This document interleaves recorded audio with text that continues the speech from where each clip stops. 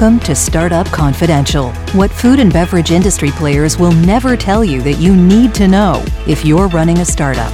Let's do this. Welcome to episode 36, Conversion versus Trade Techniques to Drive Velocity. Look, repeat buyers form the concrete floor of your base business, whether it's $500,000 or $50 million in trailing sales.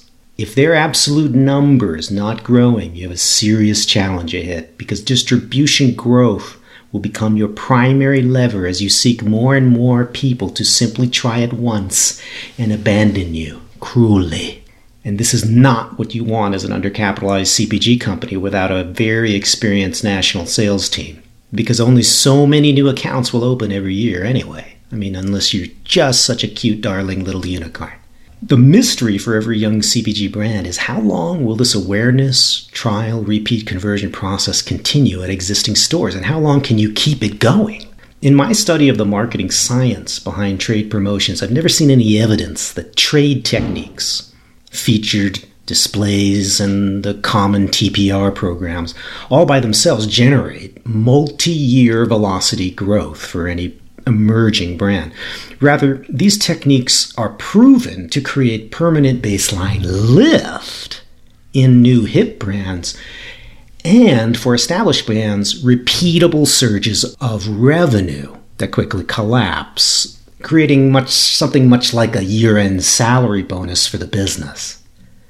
But the incremental sales that TPR programs and displays create usually don't keep increasing for very long. If you built your revenue on top of frequent promotions especially, you've generally not only hurt your profit, but you've hurt your profit in order to modestly increase the long-term scale of your business.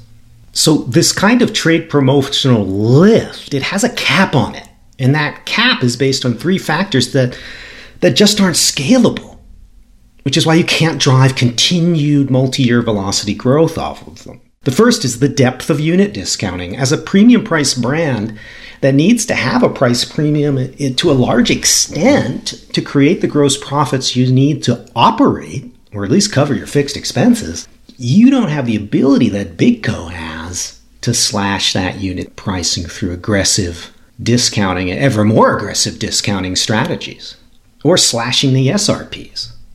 The second factor that's not scalable about trade techniques is the number of periods you can be on promotion in a year. There's no account that's going to let you be on promotion all year long, even if that made any sense to be. It's just not going to happen. There's a limit. Literally. There can't be more than 13 promotional periods. And honestly, in most cases, you're not going to get more than 6. Thirdly, there's a limit to the number of high-visibility placements you'll ever be allowed in the store.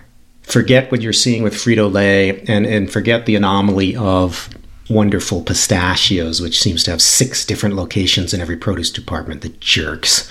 That just doesn't happen. And it's certainly not going to be something you negotiate in as an early stage company. Have fun with that. But you know what's more scalable than everything I just talked about? The number of mouths in the store's trading radius. The number of households, specifically. Especially the number in their high traffic locations, which are high traffic usually because there's a higher density of households demographically. In kid-heavy suburban zip codes like mine, every transaction is significantly higher in ticket price and therefore more valuable to the retailer because the shopper is a proxy shopper for 3 to 5 or even more mouths. If they happen to be zip codes also with a large educated population, whoa, these are the folks who will be more likely to buy premium CPG brands on a routine basis and potentially in dozens of categories, including yours potentially. Look, visible placements and limited volume-based TPRs in each store serve to sustain an inflow of new triers. Keep using them. But they're like fuel injectors in your car. The fuel is the consumer. You can't add a lot of fuel injectors to change how your business operates. At some point, you got to keep adding fuel. In sustaining velocity growth, what you are trying to do is attract new mouths for years, enticing people to come forward and try the brand as it gains increasingly more memorability and awareness in local social networks, and therefore higher instantaneous recall through local social networks, whether digitally or in the real world.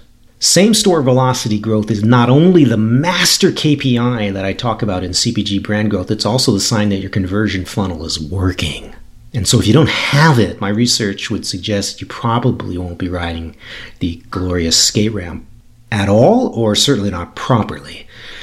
At best, you'll be faking it with accreted distribution gains. You then may fall on thy ass or simply collapse into a low double-digit geometric growth trajectory that you may be happy with, personally. But I really doubt that the type A investors that you got involved in would be, and certainly strategic acquirers aren't going to be that impressed if you can't grow in the higher double digits, for sure. So one of the things that I probably don't emphasize enough in my book, Ramping Your Brand, is that, velocity growth, its primary basis is going to be driven on household penetration growth in local areas. And that's something you can measure with cheap surveys, even at the metropolitan level now with Google surveys specifically. So you can track your penetration, you can track your growth of households and make sure that it's actually happening. Because that's going to be your early sign that velocity growth is going to have a problem. You cannot TPR your way into 7 years of velocity growth in stores, and you certainly can't keep it going at the level that Kind Bar is still keeping going 20 years after it appeared. So remember that next time you have a discussion about out-of-store spending, because it's generally the money you spend out of store, with the exception of secondary displays, that's going to actually fuel constant household penetration growth in local areas. That's all I got, folks. Be safe out there. Dr. Richardson's new book, Ramping Your Brand, is available now on Amazon. Please check it out and spread the word. And don't forget also to take his Founders Quiz to see if your team is ready to ride the ramp of exponential growth. You can download the quiz at rampingyourbrand.com anytime. And feel free to share your scores with Dr. Richardson anytime at james@premiumgrowthsolutions.com.